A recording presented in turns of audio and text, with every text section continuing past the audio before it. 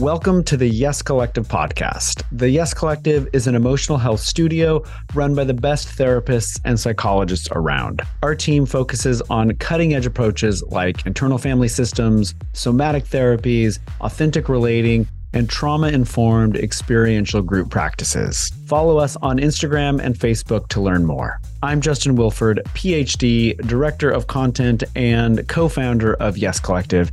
And each week, I join my host, Jenny Walters, licensed therapist and co-CEO of Yes Collective, to bring you the most amazing cutting-edge therapists, psychologists, coaches, and other leaders in emotional health. Thanks so much for joining us, and be sure to subscribe and review on Apple Podcasts.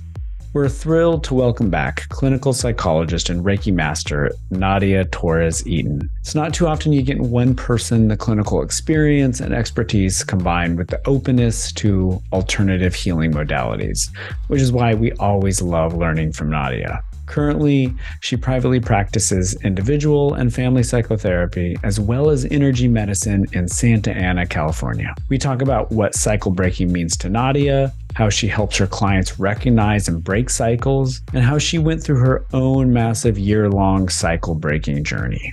I promise you're going to love Nadia's passion, wisdom, and hard-earned experience. So grab a cup of tea, cozy up, and settle in for what it takes to break cycles and create new patterns with Nadia Torres-Eaton.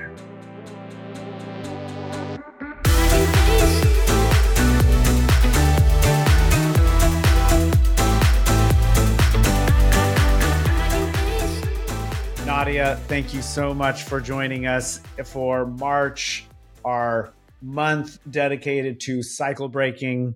We have had you on the podcast several times before, and it's always a joy to have you. Thank you so much for joining us. Oh, thank you for having me. I'm really excited about this. I love cycle breaking, so this is awesome. It's not always fun, but yeah. It's not always fun, and I think that we probably touched on cycle breaking the first, I think, in our very first podcast, and then when we had you back on for therapist circles, and I think we've talked about it other times as well. Yeah. It's a ubiquitous topic, because cycle breaking isn't just about these big intergenerational patterns that get passed down, but we have these personal cycles that kind of pop up for us that might just be how we've developed, and it might not be something that got passed down. Or there are also cycles that can develop in relationships that just between us and another person that just build up. Yeah. So cycles can come in so many different ways. But I wanted to start with just asking you how you think about cycles and cycle breaking. What does it mean to you? I mean, aside from the psychological conceptualization that we have about cycles, and these are patterns and repetitions of behaviors that manifest in people's lives, and sometimes they are patterns that have been passed down from their family systems, from their collective groups that they belong to, and then certainly just new patterns that they've developed in their desire to protect themselves. That's what I think of as a cycle. But from an energetic standpoint, which I know we'll talk a little bit more about later, I think of cycle breaking as changing the energy that generates the pattern of thinking and acting that maintains that style, So I think sometimes there's an energy that keeps the person locked in. And of course, I know you know this because of your IFS training, that everything that we create is for protection, right? It helps us stabilize in some way, shape, or form, because things felt unstable for us at the time. That's why we generated them. Yeah, there's the internal family systems approach that says, okay, yeah, our parts, they all do this work because they're trying to protect us. But I've really appreciated that there's this evolutionary aspect where it's almost like our behaviors and thoughts and patterns, we have them here because they have been adaptive in some sense, in the same way That's that like right. in evolution, species develop different traits because they're adaptive. Like they've worked in that environment. They wouldn't have those traits if they didn't work. And that's one thing that I have slowly started to appreciate, like, oh, all of this stuff that I'm carrying, it's worked at some point in my life, and that's why it's here. Yeah, absolutely. So I think like when we think of breaking a cycle, really what happens is we are being confronted with the fact that it's no longer working, right? Like that a new pattern needs to emerge. And sometimes it's really painful because we're resistant and we don't want to let go of our cycle. We feel so comfortable and attached to it. And sometimes, there are some people who have radical acceptance and they're like, I'm not doing this anymore. And they might immediately jump into another cycle, but they use kind of similar patterns of like, I'm just going to be protective of myself and I'm just going to cut everybody off. And that's not necessarily a true cycle breaking, but in their mind, they think that it is. And so this is why I try to be more neutral about the approach and think of it more like challenging programs that we've created internally. Like, I've even moved away from using words like trauma. I know we talked about trauma before because I think trauma sounds so permanent. And I think that like a program sounds like something that you can edit, that you can change, and that the person who generated the program has the ability to make those edits because you're the creator, so you have all of the authority to make the edit. So we can think about cycle breaking as editing in a way, right? All right. Yeah. And what we're editing are patterns of thinking and patterns of behavior, action that have worked for us. And that if these are intergenerational, then they've worked in previous generations as well. That's right. And that what we're noticing now, the reason we would want to break them is because they're no longer working for some reason. Yeah, for sure. Yeah. And sometimes this is it's not funny. I don't know why I'm laughing. I think maybe because like there's a part of me that, like there's a part of me that is like aware of like how entrenched we can get in a pattern. And then, I might notice like my husband giving me feedback, but the feedback isn't about my thinking, it's my behavior, because that's what the other person notices, right? Like it's never like, hey, I noticed you're having this really odd thought. Like that's not helpful. It's, I don't like what you're doing. And that's how we get feedback that it's not working. So I'm thinking about patterns or cycles in my own life that I have, and that I'm still in the process of editing, shall we say? So something like feeling one's feelings or acknowledging emotions. I recognize that I grew up in a family that, and this is just the larger family. This is like not just my dear parents, but the larger family system as well, of a kind of Midwestern farmer, just rub some dirt on it, brush it off. Don't look inside too much or for too long. It's not going to do you any good. And here's one that I grew up with. What's done is done. What's done is done. Yeah. And so in adulthood, and then especially I'd say in the last 5 or 6 years, as I've been getting into the world of mental and emotional health, I think we might have started working together in 2015, maybe 2016 with this massive project, and realizing that this approach was part of the problem. Like there were things in my life, there were relationships that were not as good as they could have been. There were patterns of my own anxiety or my own confusion that were wrapped up in this cycle, this cycle of not feeling, of not looking inside, of not thinking about the past, just kind of moving on. But I think it took me a long time, though, to figure out how to actually do the editing. So now my question is, so you have, I'm sure you have clients coming in slowly realizing that there are these patterns. I'm sure I'm not the only one who grew up in a family who said, what's done is done, move on, don't worry about it.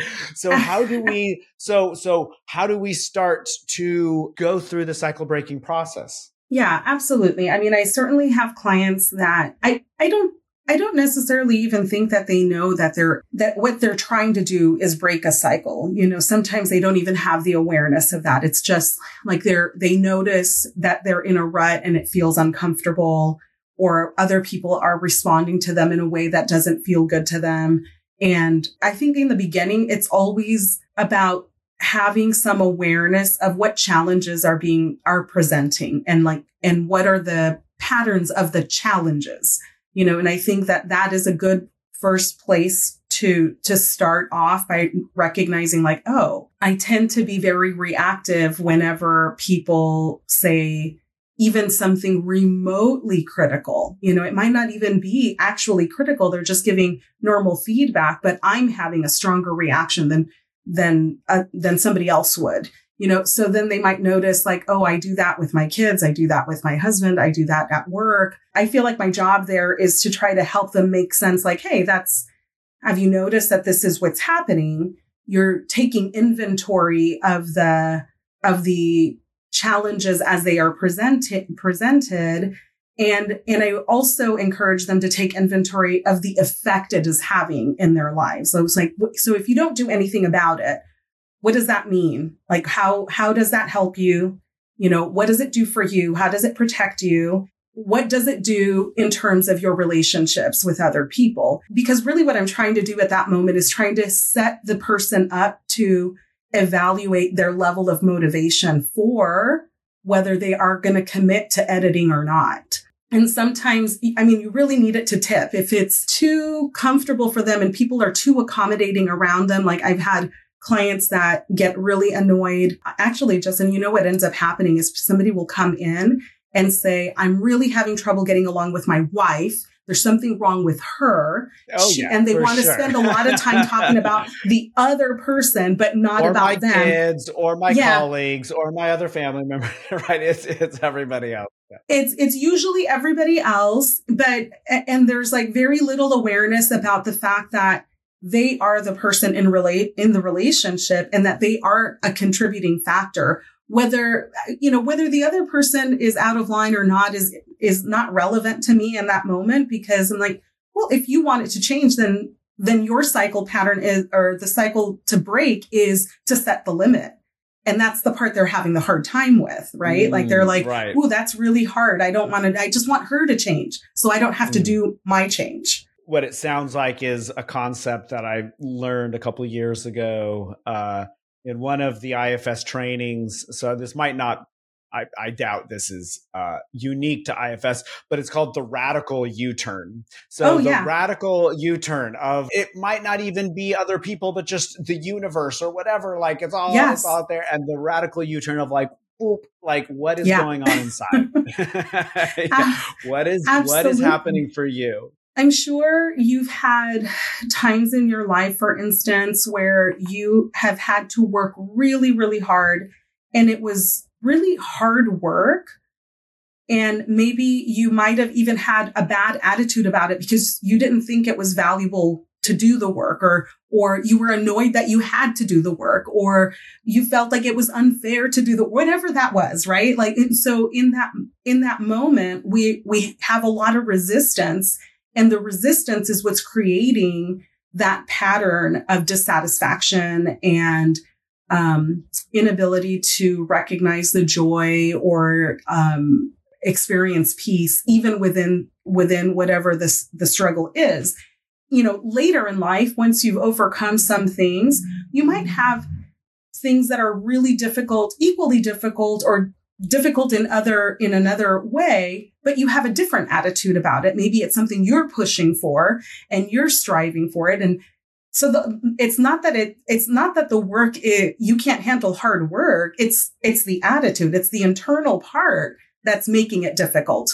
And that's why I love internal family systems, because, and for any listeners who are unfamiliar with internal family systems, you can look up our episode last year with Frank Anderson. We talk all about it, but basically the idea is that internally we have parts. We are naturally multiple inside, but I love it because I recognize when you're talking here is like, oh yeah, I have a part that's really resistant to change. And it's like, no, I'm doing things like I'm fine. Like you all are the ones or the universe or whatever else. Like I'm good. And when I can get a little bit of distance from this part, I can relax back and I can recognize, oh yeah, like this part has all sorts of feelings of worth, of the idea of, how good I am. It's all wrapped up with this part. If I can get a little bit of distance, I can then access other parts that are really ready for change and really want something different. And I don't know that at least for me, I don't know that I have the capacity to really have big change without this parts framework. Because I have a part that just crowds everyone out, just doesn't want to change. Sure. I mean, absolutely. I think everybody has that. Obviously, like we have a part that is like what we project out into the world, right? And so, it's our biggest defense. And so, of course, it makes sense that we would have resistance. We're going to try to protect it at all costs because it's helped us for years and years. And I don't think it's easy to let go of the identity that we've created and curated so carefully and meticulously because of our life experiences. But I'll tell you, it has helped me immensely through the parts internal family systems framework, because the more I get to work with this part and not be blended in this part, the more I can see, oh, it's just a part and it's working so hard and it wants to defend and it wants to protect. And I see that. And just that shift has opened up so much. And so I just have to throw that out there as in my own cycle breaking journey. Yeah, no, I think you're right, because I've had clients that are very critical of themselves, for things that aren't chance experiences, like getting breast cancer or, like having a child with a chronic, like you have no control over that. It just happened. But it generates so much guilt. Like I should have been more vigilant. I should have been on top of this. I should have And it's the constant chatter like that. Right. And I think like one difference for me is that I would call this like internal programming, and that you generate new programs to protect yourself and that you can decide what you want to collapse and what you want to let go of and surrender, so that it's no longer a constant voice, because you are the creator of all of those pieces. You can decide that. And so what I try to do with clients, I think similar to what you're doing with IFS, is creating a little bit of distance, but instead of just accepting that the part is there, like we want to do either some teaching to that part so that it wants to integrate to the healthiest part of you. And you are compassionate to that piece. And it actually, I think it helps clients be more gentle with themselves, because then they see it as like, oh, like you're a wounded child or a wounded piece of me. Let me help you. Like there is a part of me that is really healthy and I really want to take you on. And so that fits very well with internal family systems, because the whole idea is that when we start to get distance from all of these parts, what we see is that there is something inside us that is not a part. Yeah. And that is the soul, spirit, true self, source, whatever you want to call it. But that is totally undamaged, totally healthy, has calmness, compassion, and all of these other things. And that when these parts get to be witnessed and held by that deepest part of us, that the healing, the alignment, the integration starts to happen. So Nadia, I'm curious how much you're comfortable sharing about your own cycle breaking journey. Oh, yeah. So I don't throw it out there just as a big question. I guess I'll just narrow in. Can you remember a time when you were younger and you realized, oh, here's a cycle and it's no longer working? Like it worked in the past, but now it's not. Yeah. I mean, I'll just tell you, I just went through a really massive, huge, I think, transformation for me internally. It lasted a whole year, and it was really quite painful. I've never gone through something this intense before, but I'll tell you how it happened, and I'll like break it down.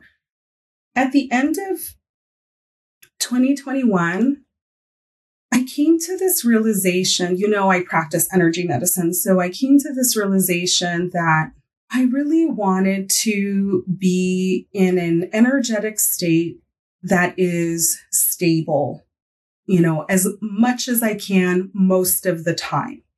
And the only energies that I think are everlasting and stable, and by stable, I mean they neutralize everything else around you, so for instance, like if I'm insecure or angry or whatever, like it agitates other people. But if I'm in a loving state, in a peaceful state, in a joyful state, that has no negative effect on other people. And it certainly has no negative effect on me, right? Like it's nothing but positivity. So even if I'm confronted with an angry person, it just gets neutralized because it doesn't affect me. And in fact, they might even experience, a sense of peace because I'm not reacting, in a negative way. So my insecurity doesn't get activated. None of my other stuff gets activated. So that was my goal. So I wrote a series of meditations to help me unblock and manifest this new level of energy. And so in energy, like what ends up happening is when you set an intention, it's almost like the really healthy part of you brings up all of the things that stop you from being in that loving, peaceful state then. So I got like one after another, like all of these instances and moments in my life, like this is when I created this fear. This is when I created this sadness. This is when I created this lack of confidence. This is when and it just like one after the other, like, and it was so painful. I've had, I think like, most people, you have life experiences. So you know what it's like to be depressed or down and I had some really complicated life experiences. So I would say that I've also experienced despair at times. But what I experienced last year was so intense and so painful, but only in my personal life. Like in my professional life, I was able to come in, do my work, interact with clients. As soon as I retreated, I was back in that space. And it was really, really uncomfortable. It affected my relationship with my husband. He was confused. He had never seen me this way before. So he was like, what is happening to you? My siblings that I raised and guided, they had their own reaction. And I think seeing me appear unstable triggered a lot of their early childhood experiences. And so this is what's fascinating about cycle breaking, because you can make a change and it has ripple effects on everybody around you, right? Oh, so, absolutely. We're part of we're part of systems and systems and systems. Yeah. Yes, exactly. And so I even had it was like this really painful, emotional adolescent time because my parents were so strict as immigrants. Like they were just like, you can't go anywhere. You can't do anything. You can't you can't spend time with other people. Everybody else is, dangerous. You need to stay here. Like we need to watch you at all times.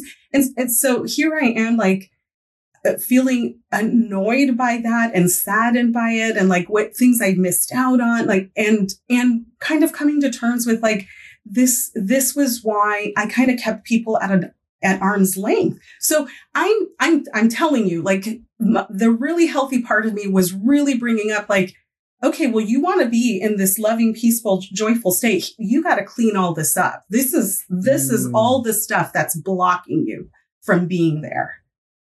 It was, I'm not kidding. It was really painful. So what did that look like then? So you, okay, what I'm hearing is you decided, okay, here are some things that I want to begin to work on. So then you go through this process and the things just start to come up. Yeah. And so as they present themselves to you, I mean, in framing this in terms of cycle breaking is like, these are all little cycles, right? That are just like popping up, showing themselves to you. What is the next step? So you sit with them, but then what do you do next? Yeah, it was confusing because I've done this before, but at a smaller scale. I had never done it at this larger scale. It really felt more like I was pioneering something for myself, and it was really uncomfortable. And I think it's part of like why it lasted way longer than it needed to. But really what I was trying to do in the midst of the discomfort and the sadness and the sorrow and all of the stuff that was coming forward, I was trying to surrender and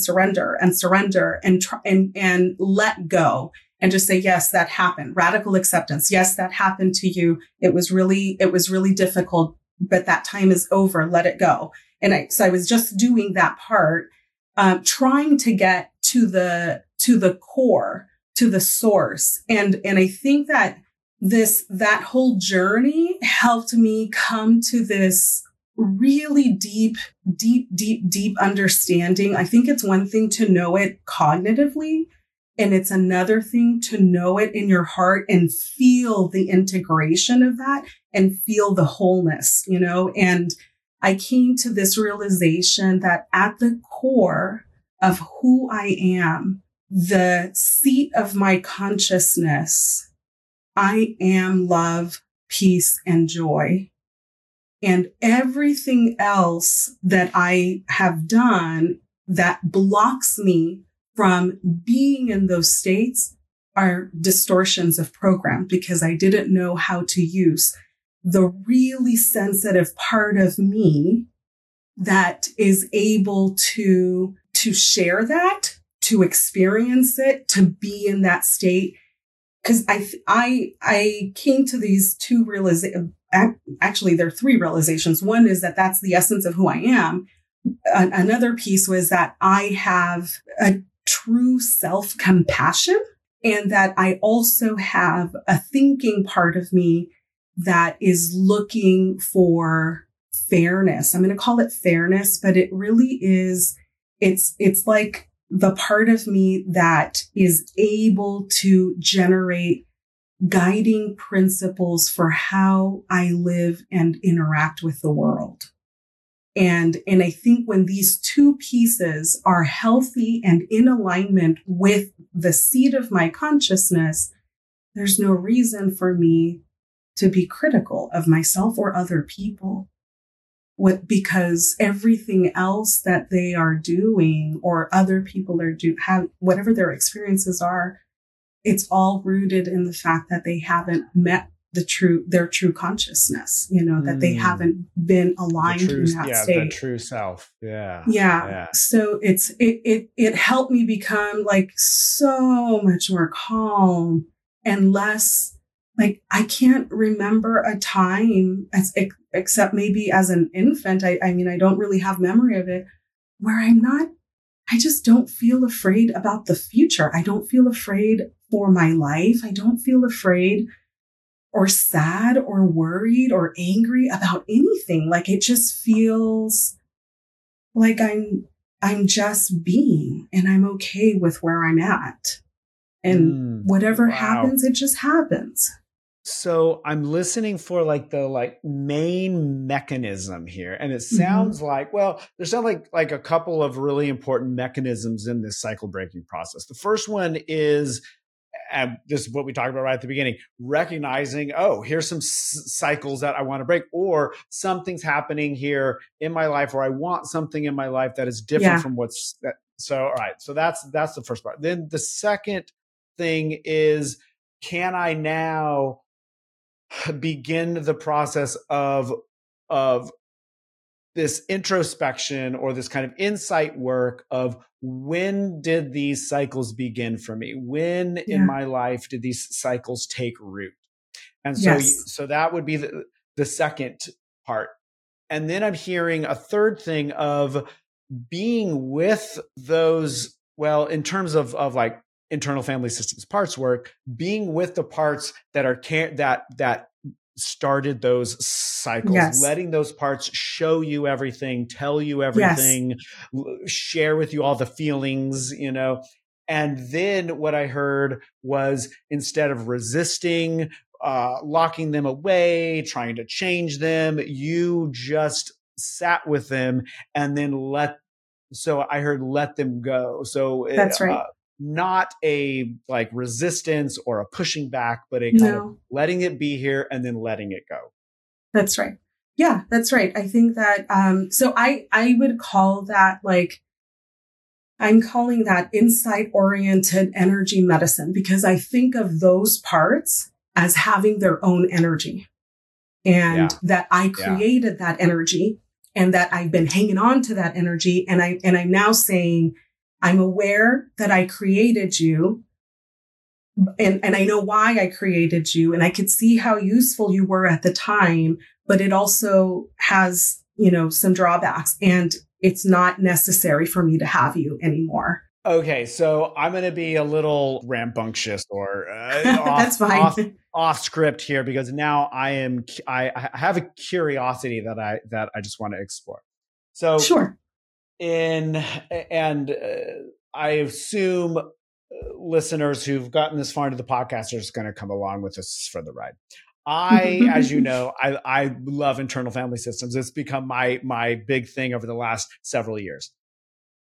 From an internal family systems perspective, what I have had such a hard time wrapping my head around, but once I just let go of it and I was like, okay, I'm just going to act as if this were the case. The idea that parts have their own motivations, ideas, Mm-hmm. feelings, desires, that parts, as one trainer told me last year, and he said, think about parts as if they were sacred beings. And this is hard for somebody who's spent his whole life in academia, Mm-hmm. sacred, I can't get on board with that. But he said, just act as if, like when you're working with a client, when you're working with yourself, act as if these parts are sacred beings with their own history and desires and feelings and all this stuff.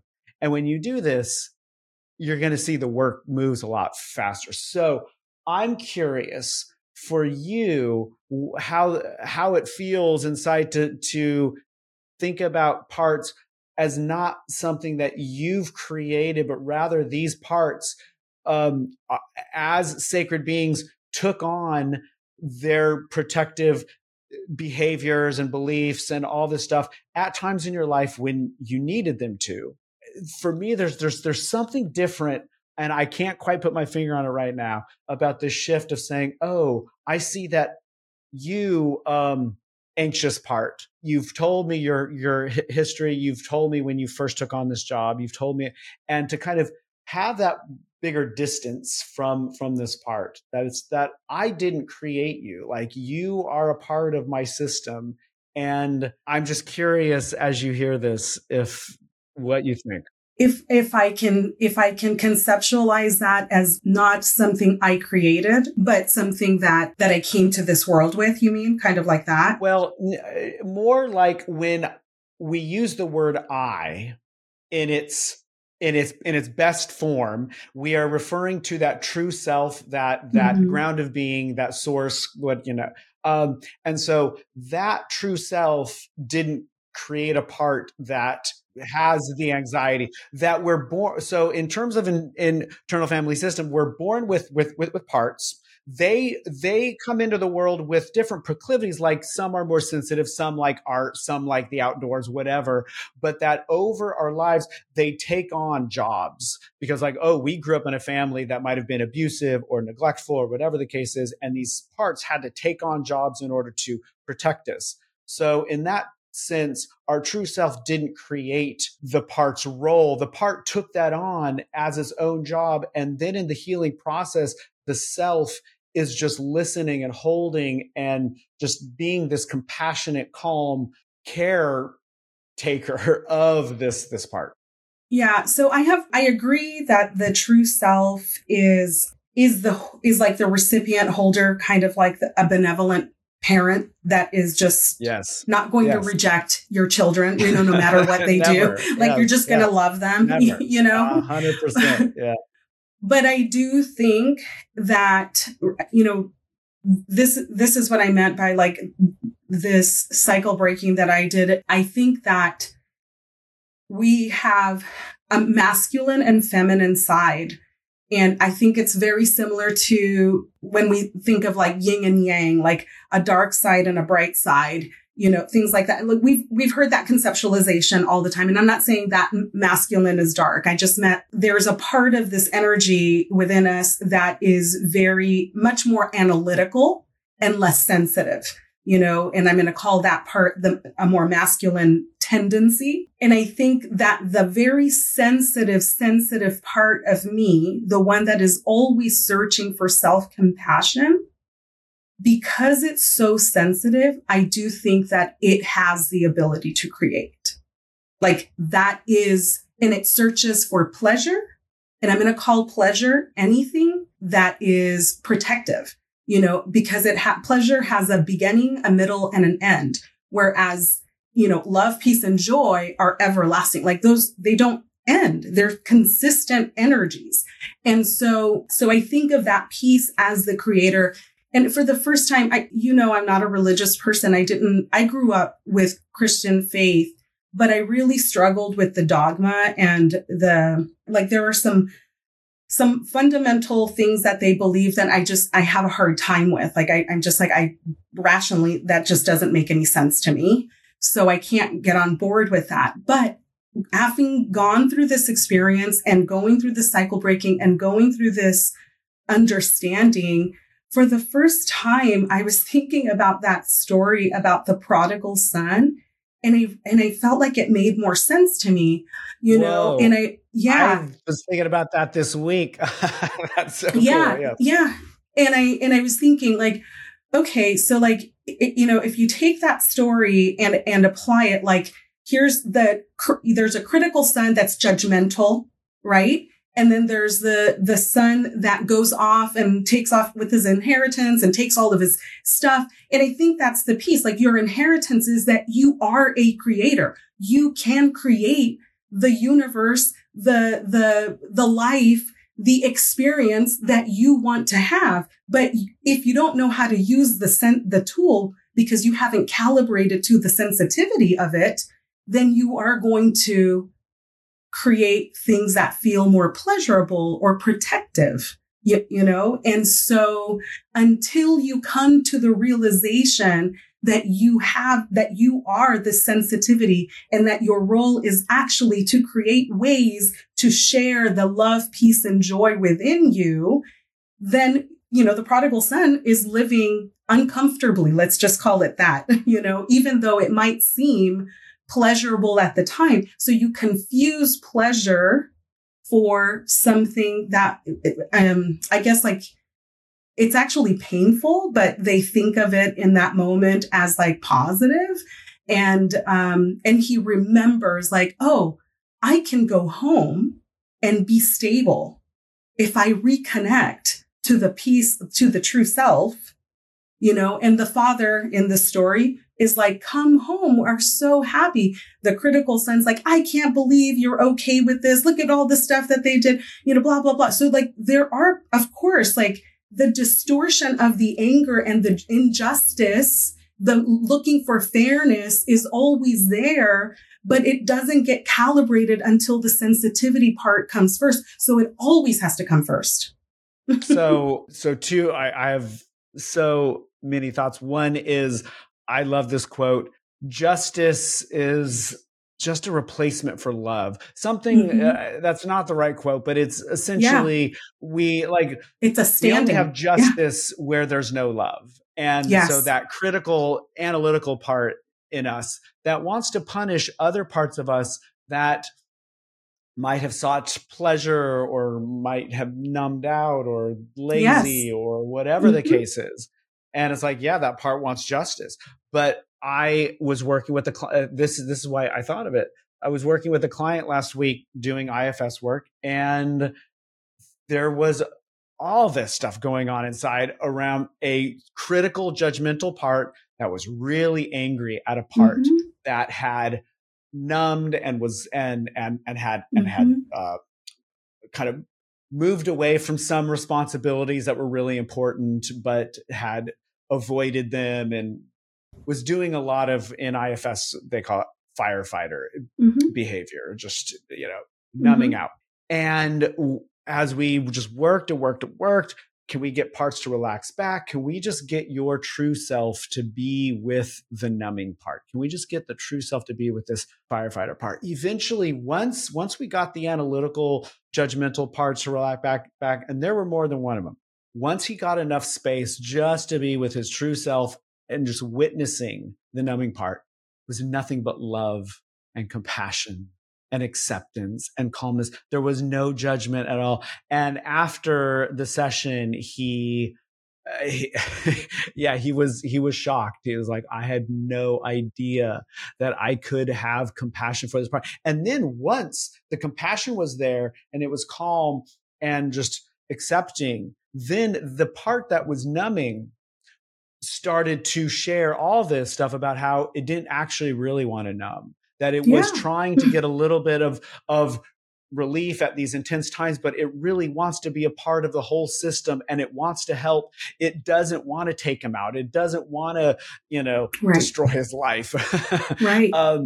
And so afterwards, I was thinking about the prodigal son story in the same way. Yeah. Like, oh my gosh, that's exactly. I know we got super philosophical in this podcast today, but I feel like, it's in my nature. I like joke with people and tell them, I think I was a philosopher in another life, if you believe in other lives, but because I'm very fascinated by this concept. And I know at some point, you mentioned a quote, and I wanted to share one too, because I have a favorite quote by Lao Tzu. He's a Chinese philosopher, and he says, in pursuit of knowledge, every day something is gained. In pursuit of wisdom, every day something is dropped. You're letting go.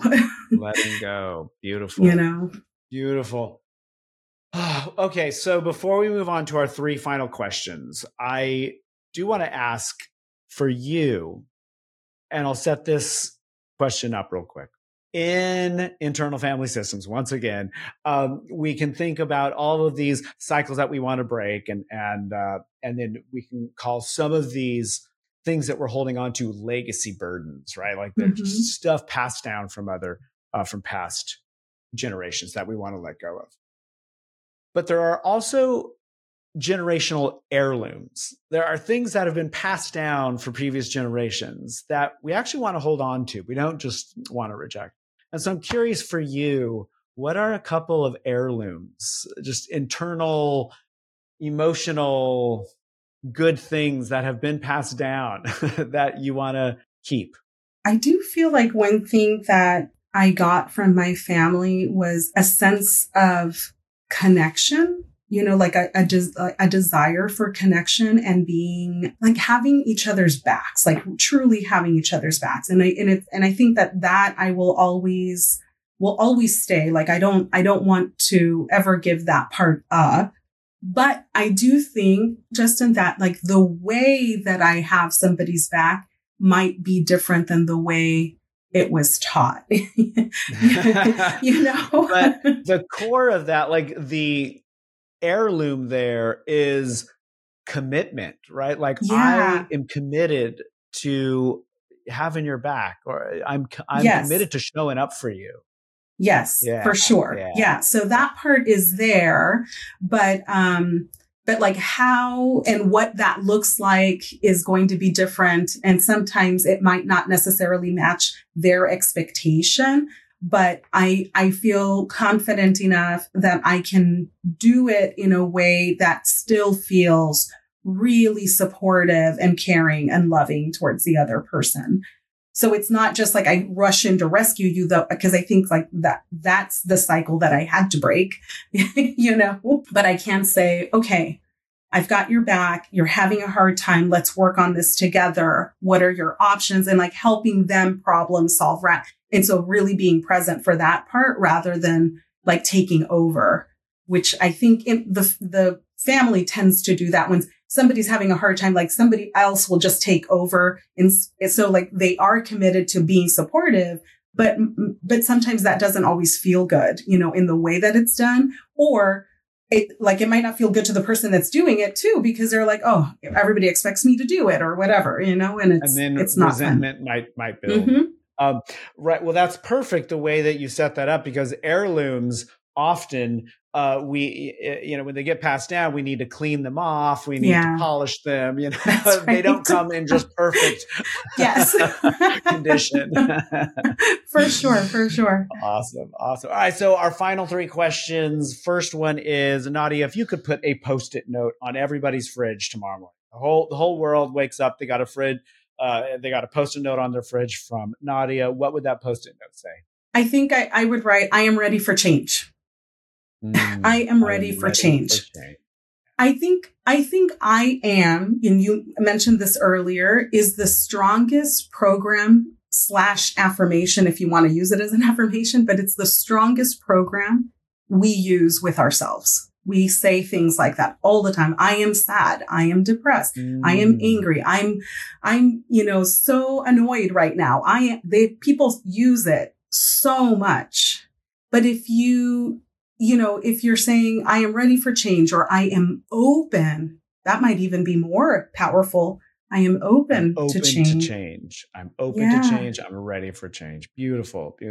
Mm-hmm. And so you've already given us a quote, but so if you have another quote that you want to share, it's fine. But if you just want to restate the Lao Tzu quote from before, a quote that has changed the way you think or feel. Henry Thoreau, who was also author, poet, and philosopher.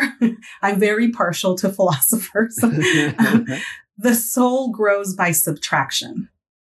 Right in line with Lao Tzu's quote. Yeah. The soul grows by subtraction. Wow. Yeah. A lot of letting go. Go. Yeah. And so, final question, Nadia, what is one thing that is giving you hope right now? I'm telling you, Justin, like it was such a transformational year for me last year, and it shook all of my relationships up in every way.